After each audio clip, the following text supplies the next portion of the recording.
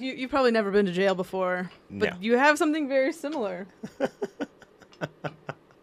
Oh, college Bex. Good to know. You're listening to the Mailbox Money Podcast with Cody Burton And Rebecca Scott.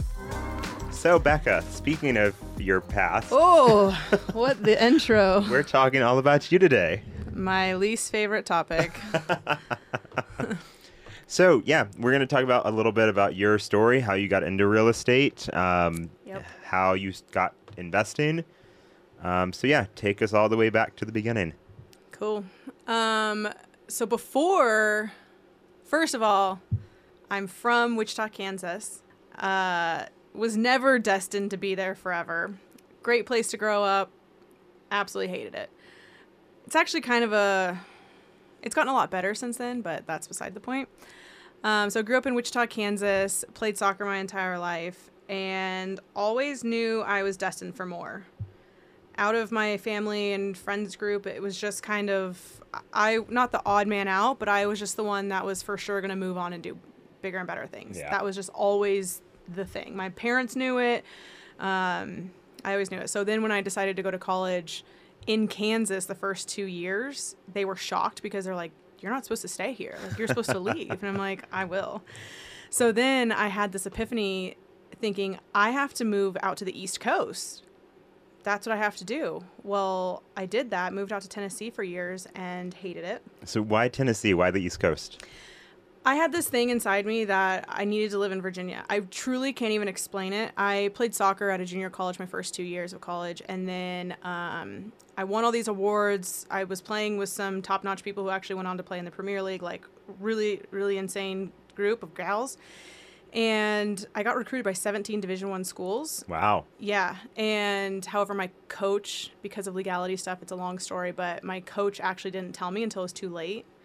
So I thought that I wasn't being recruited by anyone and essentially called him up and was like, what is going on? Like, how I've gotten like Defensive Player of the Year 2 years in a row. I've gotten like all these, accolades of how good I am. How am I not getting recruited? And he basically said, oh, you are. I just haven't sent you on the emails, blah, blah, blah. So then I had to do all the work myself, which is not usually how it works. And I, for whatever reason, inside of me, I was like, I got to go Tennessee. I have to go out east. Like, I was originally thinking Virginia, but ended up I lived in half of Virginia because I lived in Bristol, which is half in Virginia, half in Tennessee. Anyway, so I went out there, and I was there for a few years, even post-college and whatnot, and I started a nonprofit. I went to school for special education and realized that's not what I wanted to do. I mean, I'm not joking. I loved all my classes. I had a heart for helping people. I'd always kind of been in that nonprofit volunteering state. Mm-hmm. And so it was a natural progression in my life. And fell in love with the kids, but I took every class that I needed to. And then as soon as I was supposed to student teach, I not had a panic attack, but just had like this heaviness on me and was like, I can't do this. You just knew it wasn't what you were supposed to be doing. It's not what I was supposed to be doing. And I've always known, like, I'm out there to help people. Like, I have this want and this longing to help people in whatever capacity that is. And so it just made sense that, like, I was going to be poor for the rest of my life, but I was helping people so I'd be happy. And I believed that. Yep. I mean, I truly, truly did. And so when I finally made the decision, like, I'm going to switch my major going into my 5th year of college, it wasn't, like, the smartest thing I did. However, I gamed the system and created my own major and was able to graduate in that 1 year. Oh, there you go. Yeah. Yeah, that was So you graduated and then you started a nonprofit? Yeah, so then after I was like, okay, I did psychology and business. Okay. And I decided not doing special education. I'm just going to do nonprofit because that's like an easy, business side of helping people and whatever. Mm-hmm. So I started mentoring 100 12 to 17-year-olds through the YMCA. Wow. Absolute chaos. And that's how I thrive in chaos now, is because that job right there. You've seen a lot more chaos than anything we deal with. There is nothing more chaotic than 12 to 13-year-olds in a big group of people, just mayhem. if you have a 12 to 17-year-old, you know how chaotic they can be. Anyway, and so I did that for a handful of years. I moved on to the Ronald McDonald House Charities and moved back to Kansas for a little bit. And then I moved to Colorado when I got married and was looking for jobs, really wanted to work for the Special Olympics, really wanted to do a couple different things. And everything that I was interviewing for, I just didn't like it. I didn't feel inspired by it. I don't know. I just kind of had this weird, I call it my quarter life crisis, where I was like, you know what? This isn't it. There's so much more to life than being poor. Yeah. I mean, I love helping people, still do to this day, but I think I can have both, Yep. you know? And I had to figure that out. I didn't know what that looked like at the time. I wasn't intelligent enough or creative enough, I should say, to figure out how to do that. However, I do feel like I was very protected in the sense of my brother, who's in commercial real estate in Wichita, called me and was like, why don't you just meet up with my buddy Matt? And I'm like, I don't want to meet up with your real estate buddy here in Colorado. I've seen what that does. Like, I've seen that lifestyle. Mm-hmm. No, that's just not for me. But I had nothing going on. You know, I'm applying to 100 jobs a day. My eyes are bleeding from staring at a computer the whole time. So I figured, what's the worst that could happen? Give it a shot. He's a well-connected dude. Maybe he has a job somewhere else or knows somebody that he can connect me with. So I show up in my blazer and my like heels and pencil skirt with my resume, and I show up to this old mansion in downtown, and I'm like, hi, I'm Bekah Scott. Like, you know my brother. I'm here to apply for I don't really know what. And he's like, everyone's barefoot, and this place has like margarita mix everywhere. People were drinking beers. I'm like, what is this place, right? So he's like, listen, I don't care about your resume. I don't really care about anything. I need help doing X, Y, Z. And I was like, okay. And he's like, and also I can't pay you. I'm like, well, It's exactly what you're looking for in a job when you're tired of being poor. You throw up a compelling argument. I am going to accept, sir. And so I told him, I was like, I don't even know if I want to do real estate. He's like, then just follow me around for a month and see if you like it. And I was like, I'm not doing anything, so I guess that works. And luckily my husband had a good job, so I was able to kind of be, you know, flexible there. Yeah. And so I did it. By day 3, I was like, oh, this isn't normal real estate. This is creating wealth for people. This is actually changing people's lives. So we are telling people how to save money for their kids' college. We are telling people how to get to the next level or to provide support to their family that doesn't live here or there, you know, out of country, whatever it is. This is way different than I ever imagined. I didn't even know that was possible through real estate. Yeah. So I very quickly got on board and subscribed to everything that Atlas was preaching. And we were small at the time. We were 20, 30 people, had a property management team of 6 or 7. Yeah. It was small.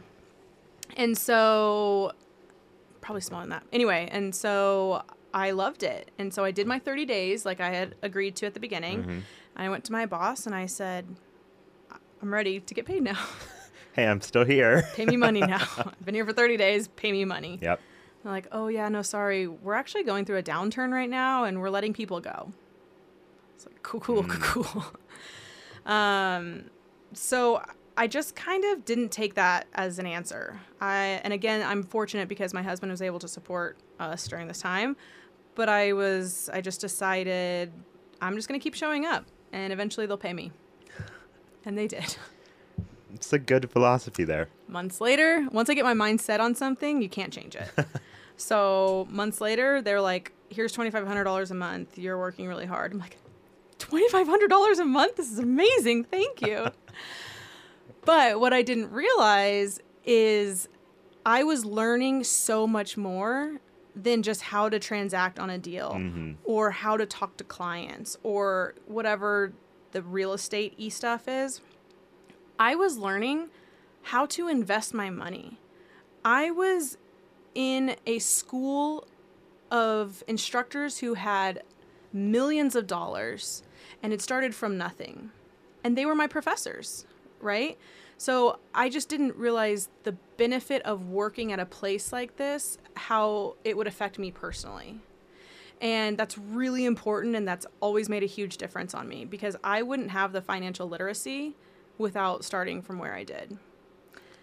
Yeah, absolutely. I mean, the amount of knowledge that's here at Atlas, I mean, I think it's a big part of why we wanted to start this podcast is just because there's so much knowledge within these walls that we wanted to share. Yeah. So you're at Atlas. It's been a few months. You finally made it on payroll. Mm-hmm. What are things looking like at that point?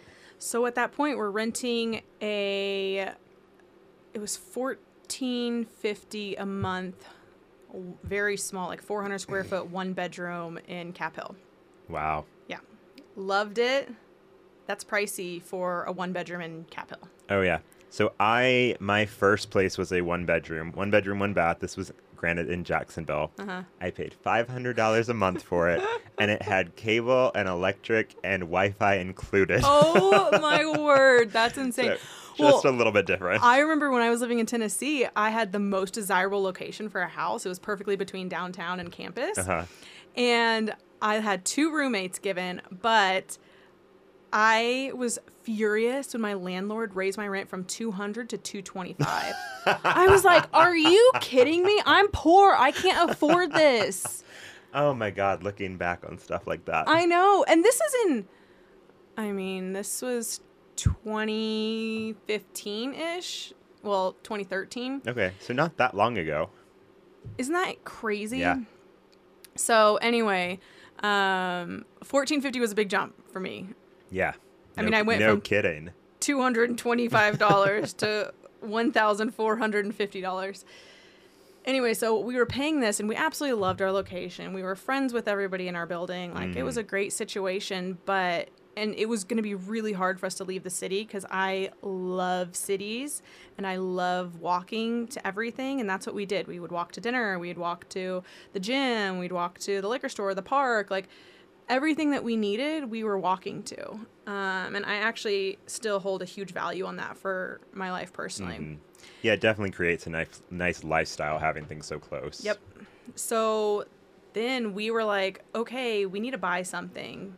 And we were looking at condos in the area just because at the time, I mean, I was legitimately making $2,500 a month. It's really hard to get qualified for anything in Denver off that. And again, my husband was making stuff, but a lot of his compensation was tied up in bonuses.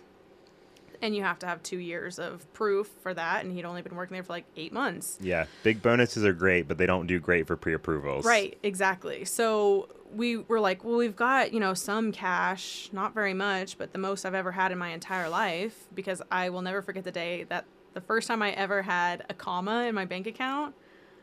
I will never forget that. I'm not joking. It's burned in my memory. It's an episodic memory for me. It's a good day. Yeah.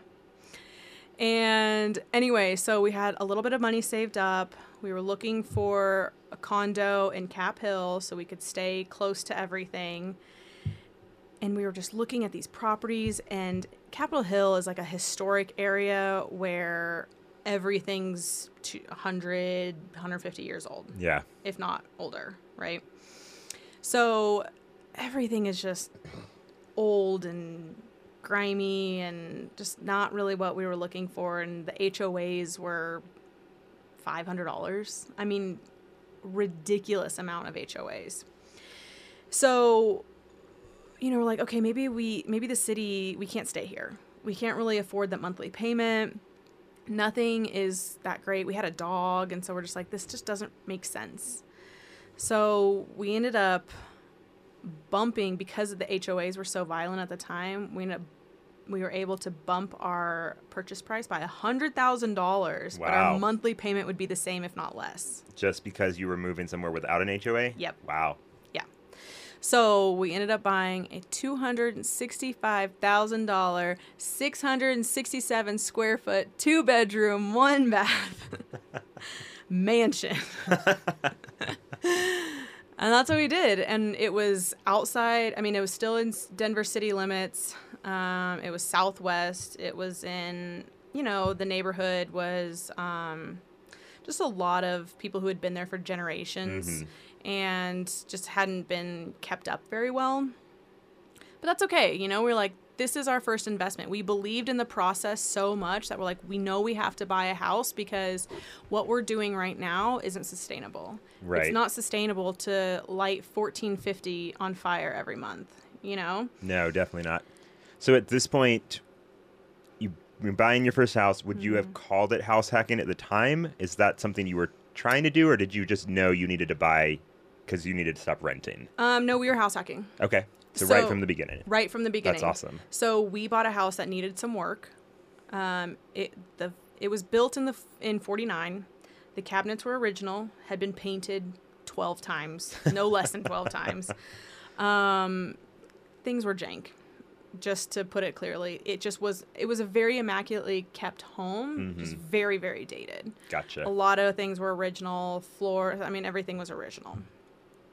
So we bought that knowing we would redo the kitchen at some point. And within the first year, that's what we started doing. We gutted the kitchen. Oh, mind you, I got into this house. We put $13,000 down. Great. Yes, that's important to note.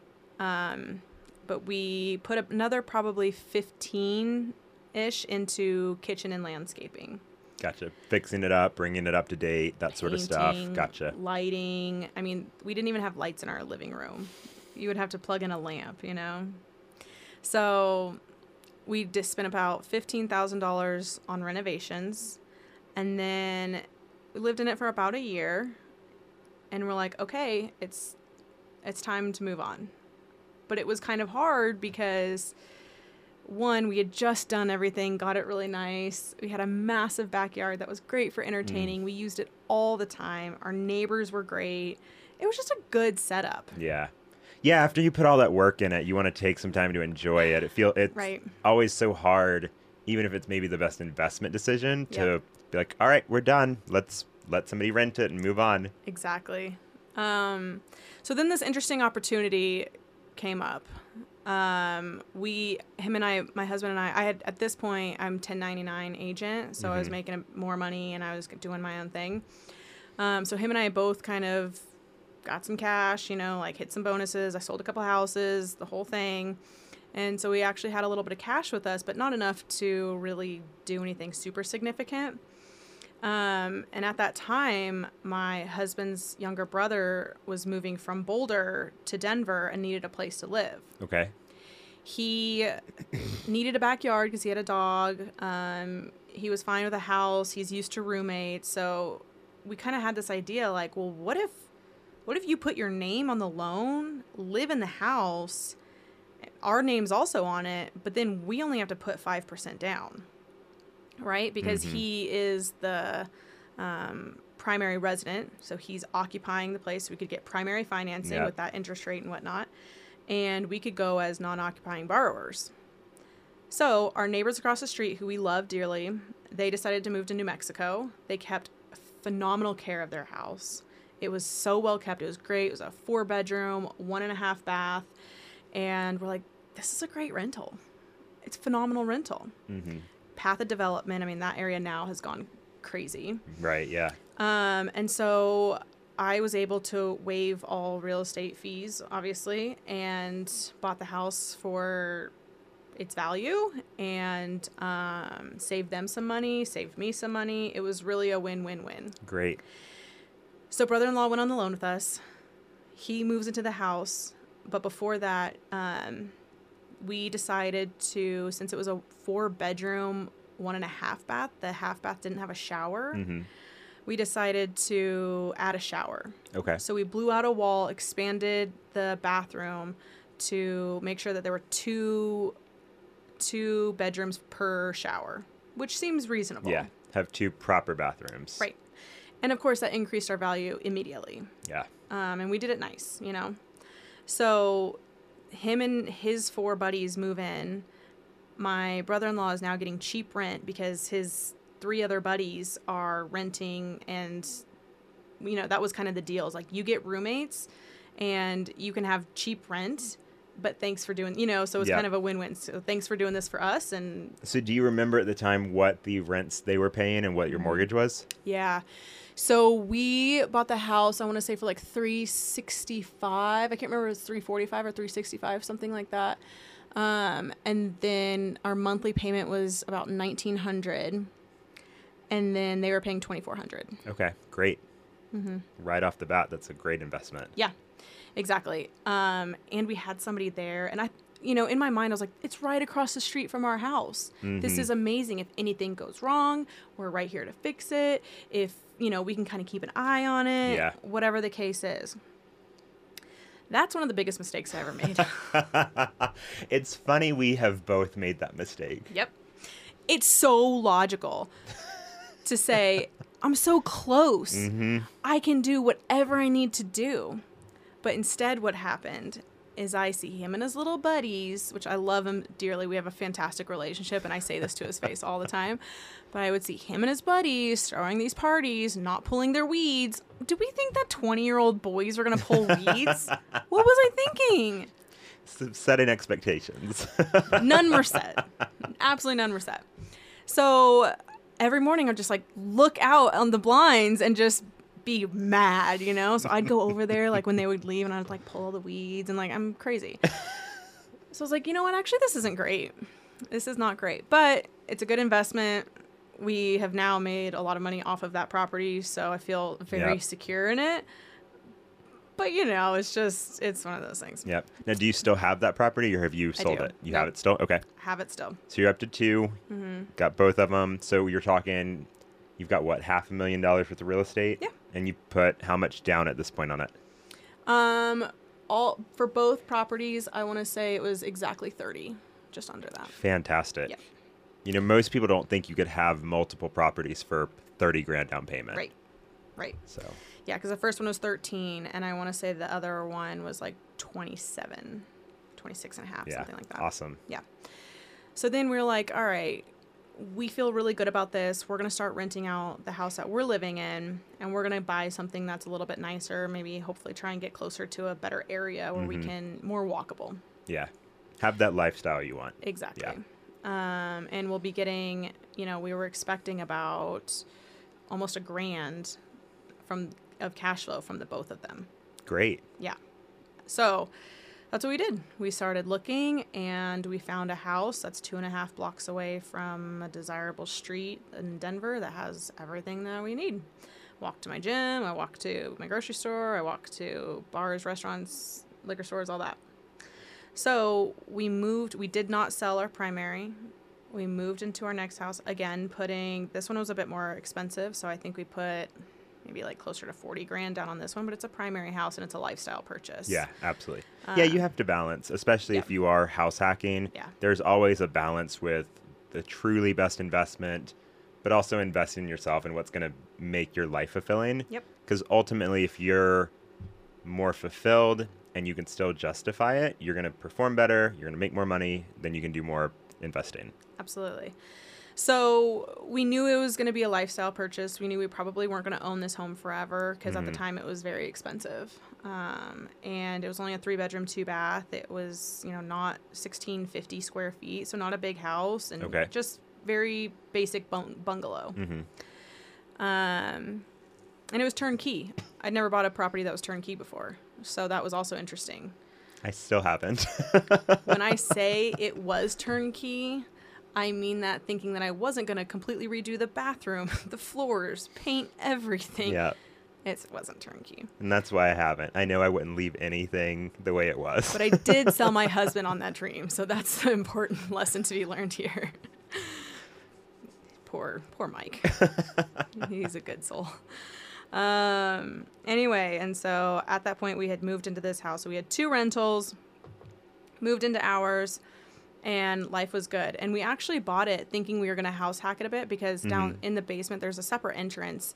Oh, and nice. Yeah, and so you can go downstairs and there's a little like a sink and there's a wine fridge, and we were just saying, oh, we could put like a toaster oven or microwave even and just have that rented as Airbnb. There's a bedroom, lounge, huge primary bathroom. Like, it's great.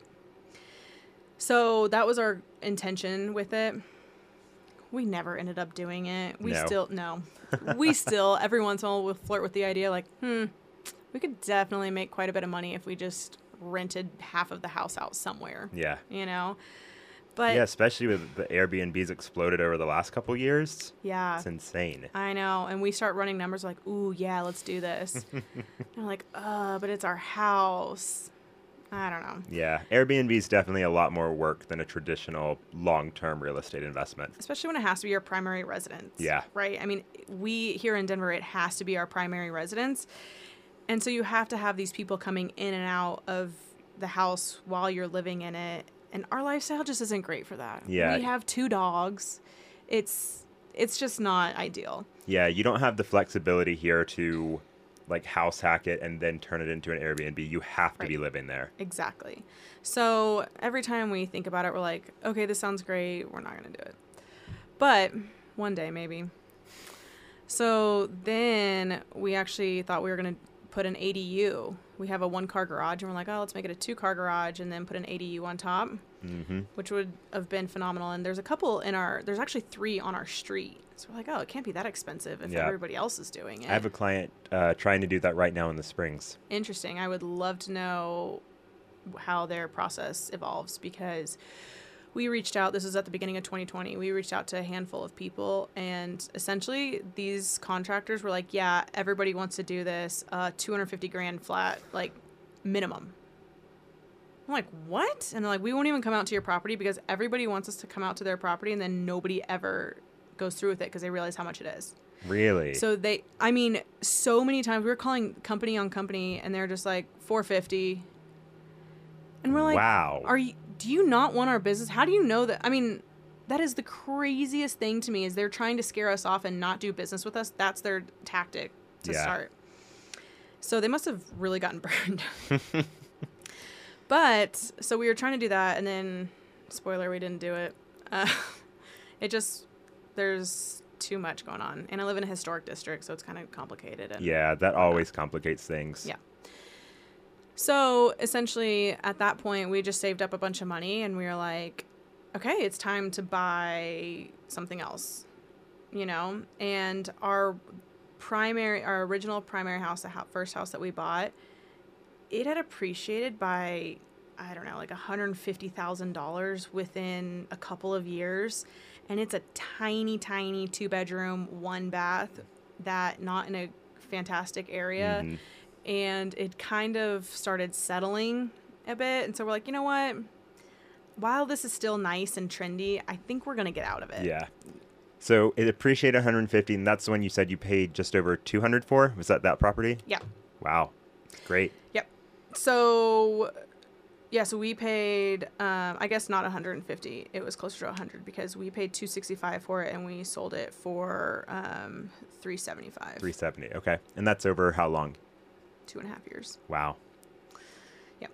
So that was phenomenal for us. So we decided, okay, let's dump this one. And we had lived in it the past 2 out of 5 years. Mm-hmm. So we were able to avoid capital gains taxes and all that. And can you go into that a little bit more for people that listening may not quite get what the significance is there? Yes. So you have to live in a property 2 out of the last 5 years in order to avoid capital gains taxes.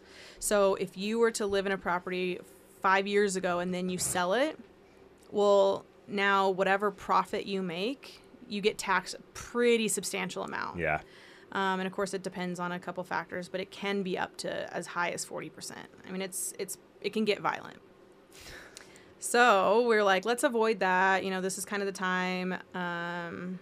We really don't see 667 square feet appreciating all that much more. Yeah. So we got out, and we netted just sub $100,000, and we're just kind of sitting in our bank account. We're like, what now? And that's when we bought a duplex down in Tucson. And we got a screaming deal on that. We bought it in our company. We bought it in bulk.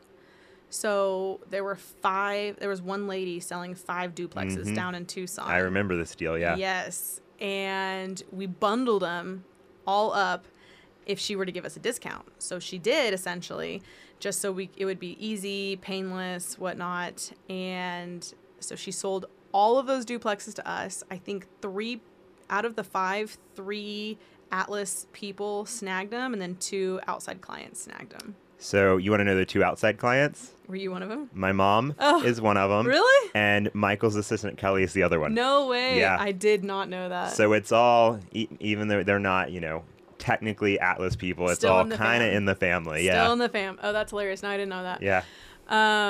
Yeah, so I snagged one of those, and it's done great for us. We didn't have to do anything. There were renters already in there. Mm-hmm. The agent, actually, I wasn't the buyer's agent on this transaction, and the agent that we were using actually did us a huge disservice, and there were a lot of things just left off. Yep. It was a little bit luck because I, of course, did my own due diligence and did all that, and so I knew what was going on. But during our inspection, we found out that there was a shed in the back. And we're like, amazing. I didn't even know this was possible, or I didn't even know it was there. And the possibilities for a shed are endless, in my opinion. Like, I see a shed, and I'm like, heck yeah. So we actually tacked on $100 extra to one of the tenants to allow them to put their stuff in there. Storage fee, yeah. Yeah. So what we thought was a good deal turned to an even better deal very quickly. We didn't have to put any money into it yet. I mean, the same tenants are still in there, and they've paid late once. It's totally fine. And so it's been a really good piece. So while all this is going on, we bought our primary that we're still in now in 2019. We're in the process of doing a HELOC, and we are pulling out close to $300,000. Currently? Great. 2019 to 2022. I mean, I'm talking September 2019. Well, I guess it's February now. February 2022. Yeah. Close to $300,000. That's just what I can pull out. That's not how much it's appreciated. Right. Because you can't pull out every penny. That's No. just what you're getting out of it. Yes. That is insane. Isn't it? So let's see the stock market do yeah, it. I know. And it's like, when you buy, this is the power of buying in appreciating markets and buying in the path of development. Yeah, and it's not even like, you're not in like a $2 million home. It's not. I bought our primary for $527,000, $527,620. Yeah. And you can pull out 300. Yes. Amazing. Yes. So we're going to buy, I don't know, we haven't decided if we're going to buy something big, like a 8 to 12 unit, or we're going to buy a couple smaller things, like duplexes or quads or something like that. Yeah. The other thing that we're doing is the house that we bought across the street, our first investment. And that was the one that your brother was in, or your brother-in-law? Brother-in-law was brother-in-law. in. Yep. Okay.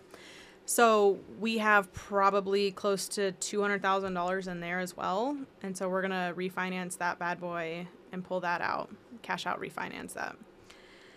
So we're going to be making some moves. And this is when we talk about the snowball effect, is you start with one. Yeah. I started with $13,000. Yeah. You're a really great example of this. And I mean, we house hacked another. We bought another. So technically this is house hacking as well. We bought another primary. Bought our first investment property, and now able to buy probably 3 to 4 in a year. Yeah. I mean, I started in 2017. That's incredible. Yeah. So it doesn't take that long. I think a lot of people hear us talk about like, oh, you don't need that money. It's a snowball effect. And they're thinking in terms of like decades. Yes. And it's not. No. So you've done this essentially 5 years, right? 17. 5-6 years. Yeah. 5 years, a little bit, give or take. Yep. And you have how many properties now? How many doors? 4. 4 doors? Or, okay. 4 doors. That's great. Yeah. And how much total? And a coffee shop. And a coffee shop. Let's Yeah. talk about that. Yeah. How much total do you think you've put in as far as down payment to get those 4? Because most people think if you own 4 houses, you've put in a lot of money. 13, 30, probably 160. But I sold a property, right? So because my $13,000 turned to nearly $100,000. Right. So I came out of pocket with like close to 60, 65. Yeah. But 165 is 165, but only 65 out of pocket. Yeah. That's awesome. Yeah. So coffee shop, what's that Coffee about? shop. Yeah. So our friend, Mike, my husband, Michael Scott, he went to elementary, middle school with this kid who has 2 older brothers, and him and his brothers moved down to Africa and started this nonprofit down there and lived down there for, I think, 3 or 4 years. One of the brothers lived there for about 7 years. But anyway, this nonprofit got shut down, so they moved back to Colorado and decided to start a coffee shop. And they had all these connections in Africa, and what they were doing is they were actually teaching women how to grow crops to support themselves and to support their families. Oh, wow. Yeah. So it wasn't just, we're on a mission trip, we're here to help, and then they leave and everything, Goes back to how it was, right. yeah. Which, paint a few buildings, take a few pictures, move on. yeah, no, it wasn't that. So they were actually teaching these women how to farm, which is amazing. And so then, ironically enough, we moved in when we moved into the house that we live in now, we are 3 blocks away from one of their coffee shops. They only have 2 in Denver, and we moved. Oh, wow. Yeah, so it was our neighborhood coffee shop. Yeah. And we go there all the time. It's our little tradition, whatever. And in the evening times, they actually switched to a brewery, which is fun. That is fun. Brilliant. Yeah. Brilliant. Fantastic plan. model. Yes. Every coffee shop, every brewery should do this. Anyway, so then we kind of reconnected with them and just became pals with these guys, and they approached us, my husband, Michael Scott, approached them during 2020 and was like, hey, times are rough. I mean, this is like March or April. Times are rough right now. We believe in you guys so much. If you fall on hard times because of 2020, before you shut your doors, just let us know. Maybe we can help, And truly came from the most humble, like just sweet, genuine spot, because he loves their coffee and he loves them and believes in the mission, right? And right. just, you want to support people like that. Yeah. Well, support like when people talk about like buy local, shop local. Yeah. I mean, you can't get more local than down the street. Exactly. So that's incredible. Yeah. And it's also just like a good for everything mentality, because they're helping women in Africa, Mm-hmm. And so anyway, they messaged us back and they're like, actually, because of COVID, everything's going crazy for us. Everyone's staying at home. Nobody's getting coffee from their jobs anymore. They're getting coffee from us. And right. Yeah. Because they're the neighborhood spot. Exactly. And so, I mean, it looks like a house as well. It's just, yeah, it's cute. I love places like that. Yeah. So we said, great. And they approached us about a month later and they're like, we're actually opening up another shop and we don't want to go to the bank for cash. Would you guys be interested? And we're like, let's sit down and talk about this. So we did. And they basically laid it out. They're like, we're looking for silent investors. We don't want you guys to be involved in any of the day-to-day stuff. We don't really want your opinion on anything. We know how to do this. We have a model. We've replicated it twice now, and we want to do it again. And we know how to make money. We've got everything. We've got books that prove those things. So like, great, let's look at the books. So we looked at the books and we're like, this is pretty great, And this commercial space popped up. There's a new development going in like 26th and Kipling. If you're familiar with that area, there's a bunch of like little boutique shops, restaurants, whatever, kind of like an Edgewater marketplace. Yeah. Cute little area. Yeah. And so it's this old bowling alley that they snagged, and they're turning it into a coffee shop. And they're like, we just need, I think it was like $45,000 or something, and we would be majority share owners. Wow. And we're like, okay. So we did, and we actually convinced Mike's parents to throw in a little bit of money. And so they are in on it too. And these guys were able to come to the table with some cash, and now they're renovating this old bowling alley into a coffee shop, and we're majority share owners. That's really cool. Yeah. So do we have a grand opening date when it's all going to be set and finished? About 4 months ago. 4 months ago. Oh, so it's open. No. Oh. It was supposed to be 4 months ago.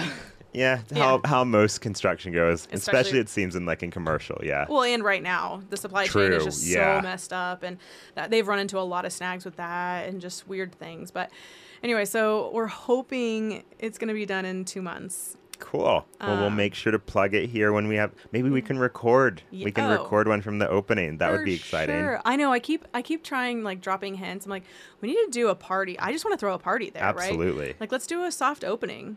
How fun would that be? We can do espresso martinis and stuff like that. Wouldn't that be fun? Yeah. Yeah. So we've talked about now. I feel like they deserve a plug. What's the company? Queen City Coffee. Queen City Coffee. All right. Best coffee in Denver. And it's funny because we actually believed that. That's why we love them so much. We believed that they were the best coffee in Denver before any of this happened, you know? Yeah. But I'm also a Starbucks hater. Unpopular opinion. Buy local. I'm all about it. Yeah. And I think, whether it's real estate or whether it's something like you did with the coffee shop, I think you really hit on something there of you need to believe in it before you invest in it. 100%. Because if you're just in it to make money, maybe it works out great. But if you are going into an area you believe in, or, like with the areas we work, we have our maps. These are the areas we believe in. These are the areas we feel good about. Here's the areas, maybe those are off the table. Yeah. Believing in those investments and then having the money part come, I think is a great way to invest. You have to believe in what you're doing, and you have to have a higher purpose than just to make money, because if that's the only goal, it's unfulfilling. Yeah. And especially with, like we're talking about with that snowball, when you see it grow, there are definitely times when you're like, man, this property isn't appreciating the way I wanted it to, or maybe you get a couple bad tenants in there and you're like, forget this place. This is just such a mess. Yeah.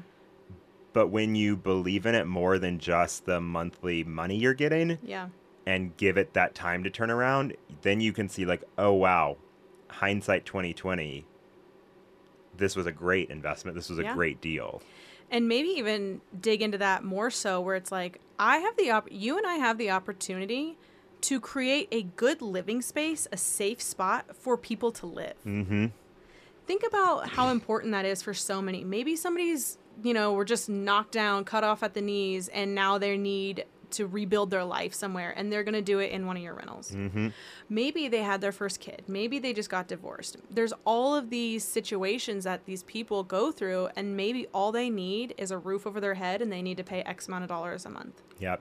That's incredible. And, I know you've heard me talk about this a lot. All of my rentals, I have 3 criteria: that they're safe, they're clean, and affordable. And they don't have to be that way when I buy them. Most of them aren't. Most of them are pretty rough. Yeah. And that's part of why I like buying those value-add properties. Not only does it make sense for me financially, because you tend to get them at a discount, they tend to be better investments, in my opinion. Yep.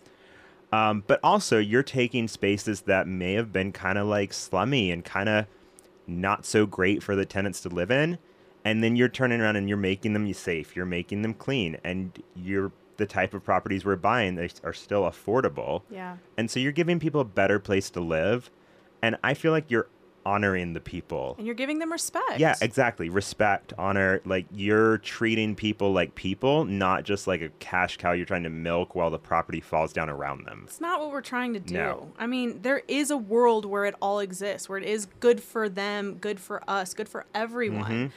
And we truly live by that. Absolutely. And so it is important to really believe in it. And I have something kind of similar. I refuse to leave a property worse than how I found it. Yeah. So I think this about the environment. I think this about a lot of things, but never leave something worse than how you found it. So always leave it better than where you found it. Yeah. I mean, it's a great model to live by. I kind of feel like that's the other golden rule. It doesn't have a name or anything, but like, if you go into the environment and leave it better than you found it, if you leave your tenants better than you found them, if you leave your properties better than you found them, if when we're interacting with clients, we leave those clients better than we found them, like, you're just transitioning the world to be in a better place to be. Imagine if you went into every single conversation, whether it's with the clerk at the grocery store or, your friend, your spouse, whatever, and you went into it with the mentality of, let's make I want them to feel better about themselves or whatever it is after this conversation. I want to leave this person and this conversation better than when I found it, right? Yeah. Imagine if you interacted with every person in your life with that mentality of just, I am going to make them feel just a little bit happier, a little bit more hopeful after every single conversation. Obviously, it's unrealistic for every single thing, but if that's your goal. But if that's your goal, imagine what could happen. Yeah. And imagine if that bled into, you started small and it was just with conversations. And then it became, okay, the space that I'm in, it's cleaner than when I left it. Or it's, I updated it and so it's better than how I left it. Or whatever the case may be. And then these properties that you own and you're also making money off of, but you're giving that honor and that respect to those tenants. And so it's better than what they had before. And so now maybe they get to give that to somebody else. Yeah. Yeah. And doing that, taking that mindset into investing. Yeah. I think a lot of people, especially people that aren't investors, tend to think, a real estate investor, it's this big hot shot that's going to, run everybody out of their home and Right. it's all about themselves and bottom line and greed and all of that. Yeah. And so, there's such a space for taking that sort of mindset into the investing world and showing people it doesn't have to be like that. It doesn't have to be ugly. No, not at all. It really doesn't. And I think that gets lost in translation. Yeah, I would agree. And that's why I love working for Atlas, because I truly think that they're not out here to wreck the world. Yeah. Well, you believe in Atlas the same way you believed in the coffee shop. Yep. That's part of what you do. Exactly. So, and I just think that's important to live a meaningful life, when we're put here on this planet. And I think that's really, at the end of the day, what speaks to me in my heart is just live a meaningful life. And how does that look? It can look 100,000 different ways. Yeah. But part of it for me is to believe in everything that I do, bet on myself, bet on what I believe in, and double down on that. Yeah, absolutely. And let's make some money along the way. It's okay. Mm-hmm. Yeah, you've kind of come full circle in your journey from nonprofit, feeling like you were really helping people and you'd find that fulfilling, but you'd be poor. Mm-hmm. Now to kind of realizing that you don't have to be poor to make a difference and to help people. Yeah. And so, yeah, like you said, good for you, good for me. Like, you've kind of figured out how to do it all. Yeah, absolutely. And it really does just start with the one property. Mm-hmm. It's so easy to get overwhelmed by these people who own hundreds, 200, properties, whatever it is. And it's like, I'm never going to do that. Well, maybe you never own 200 properties, but maybe you own 10. Yeah. And how do you own 10? You start with one. You start with one property. You stay the course. It's a mentality. It's not a how much money you make. It's not a, a hustle or grind and all this stuff. Sure, it can be all those things. But if you stay the course and you stay focused on your goal and you have the mentality of this is what you want and it's possible for anybody and everybody, start with one. Once you get the one, move to two. Once you get the second one, move to three. And your strategy changes after every one. It slightly changes because maybe you're in a different job. Maybe you're making more money, less money. Maybe now financing is a problem. All of these different things. But after every property, you just kind of have to reanalyze and say, okay, this is how I get to my next one. And these are the steps that I have to take to get there, right? But if you just don't get discouraged, you stay the course, and you stay focused on your goals, it can be achievable. Yeah, that is great advice. And I think that is the key. Keep moving forward and just, it's one and then it's two. It's not 0 to 100. It's not. Yeah. And it is sometimes us impatient people. It's frustrating. You're like, oh my gosh, I just want to be there. I want to have made it, whatever that case is. Listen, in my family, I didn't come from money. And I think that's important for people to hear because that's oftentimes when we have these conversations, it's like, yeah, well, it's a lot easier when you come from money or you see people who have done this before you. I didn't have any of that. I didn't have and still don't have people in my family who invest in real estate. I'm the only one. My family, in fact, thinks I'm crazy, and I cannot tell them what I invest in anymore because they have more anxiety about it than I do, which is so insane to me. And I never saw anybody do it in front of me. Yeah. Other than I realized when I started working at Atlas and I would talk to my mom about these things like, oh, yeah, that's what I'm thinking about doing. What do you think? I used to ask her opinion because that's what you do when you're young. Sure. My mom would be like, no, absolutely. Do not do that. That's a terrible idea. That $265,000 house, that's way overpriced. Right? Doesn't that sound crazy now? But what's crazier is thinking that, okay, I see my parents' financial situation right now, and it's not good. Yeah. They're facing retirement, and my dad's sick, and it's not good. So me looking at that and taking advice from somebody who's in that situation versus me looking at the people who I work with and who have done this already and have been doing it for decades, me looking at them and saying, oh, your financial situation looks a lot better than this. Yeah. And you're saying to do this. I'm probably going to do that. Yeah, you make a great point. Be careful who you take advice from. Yeah. And sometimes the people closest to you, even though, you love them to death, Yeah. it doesn't necessarily mean they're the best people to take that advice from. 100%. Are you going to take relationship advice from somebody who's been divorced 5 times? Yeah, probably not. Probably not. So there's so many other things that I want to model my life after my parents and whatnot, but Just not finances. Financial freedom and whatnot, that's not it. Yeah. Cool. So you've got 4 doors now. You've traded up a little bit. What do the next 5 years look like for you? Yeah. So like I said, we're going to have around $300,000, potentially more with this cash out refinance. So anywhere between $300,000 to $500,000 here in the next 1 to 2 years. We're going to be placing that as quickly as possible. Even if interest rates go up, which they will. Yep. When interest rates go up, that's fine. That leaves opportunity for us to cash out refinance later down the road when they go down, and we'll have a bunch of equity in there. Yep. And so we're going to do that, place it. Like I said, we don't know if we're going to buy something big or just a couple smaller things. It depends on what comes up. I'm one of those people that the more open-minded you are, the better the deal. Yeah, I agree. I have some clients right now that they don't want anything under, X number of doors or X number of dollars.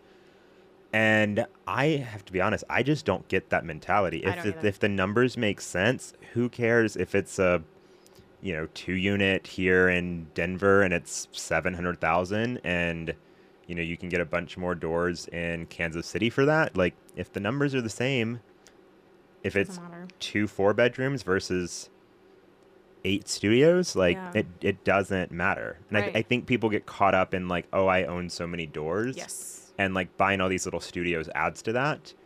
But at the end of the day, it's your financial situation. It's your financial freedom that's the point. Exactly. And I think people get caught up in the sex appeal of owning a 12-unit or, something like that. I don't care about that. I'm not impressed by that kind of stuff. I see it all the time. Don't care. So I'm like you. If it's a good deal and it's 2 units, great, I'll buy it. If it's a good deal and it's 6 units, great, I'll buy it. Yeah. Yeah, I mean, I love my 12 unit. Yeah. But yeah, right after the 12 unit, we bought a duplex. Great. So great. And that makes just as good sense as the 12. Yeah. Yeah. So I don't know. We'll place some money. The good thing about our situation is we can do real estate in several different states. So it gives us a bit more flexibility on what pops up. So it's hard for me to say what we'll buy next. I know we'll have some cash within the next, really 12 days, 12 days and 3 months or so. So we'll be placing that as soon as possible. I would say in the next 5 years, we'll probably get another primary just because I'm antsy and like to move. Yeah. Yeah, this is where we're different. You like to move. I know. I thought I liked to move until I did it a couple times in a short span, and now I never want to move ever again. Yeah. It's going to be really, really hard, and it's going to be really expensive for us to move next because my husband prefers a big house in the burbs. Mm. And that's where I always say I go to die. So you need a big house in the city. Yep. Yeah, that'll be a Not pretty cheap. penny. Yep. So we need to get a couple more investment properties before we can do that. But so I assume we'll get another primary. So the goal is to pick up, 3 to 5 in the next 1 to 2 years. And I say 3 to 5, I mean properties. Who knows the size of them? Right. And then after, Yeah, so you're really snowballing there, like going from big jump. the pace you were at now buying faster and faster. And that's what happens, right? Because each property that you buy is a separate savings account. And so when you can pull out of this savings account and then pull out of that savings account, and then that's how quickly it goes. Yep. So that's why there is a part of me that wants to buy several duplexes or even single families if they work out, if I'm being really honest, because maybe they're appreciating a little bit faster. Mm-hmm. And now I've got separate accounts, that I can pull a HELOC out of this one and that one rather than one big one. And I have to wait for this one before I pull things out, So it's just a different strategy. It's, again, whatever's best for us in that time. And you kind of just have to run numbers and, again, keep an open mind and see what's going on. Yeah, I'm looking forward to seeing what you do in the next few years. Me too. So thank you so much for sharing. Thanks for asking questions. Being so, open with the numbers and the timelines and all that. It's important. Thank you all for listening. This is it for this week's episode. If you are listening to this podcast, we do have a YouTube channel. If you're on YouTube, we have a podcast. So however you want to listen, that's great. We also have Instagram, TikTok, Facebook, and all of the other social medias. So if you want to connect with us there, we'd love to connect with the people listening. Have a great day, and we'll see you on the next one. Bye.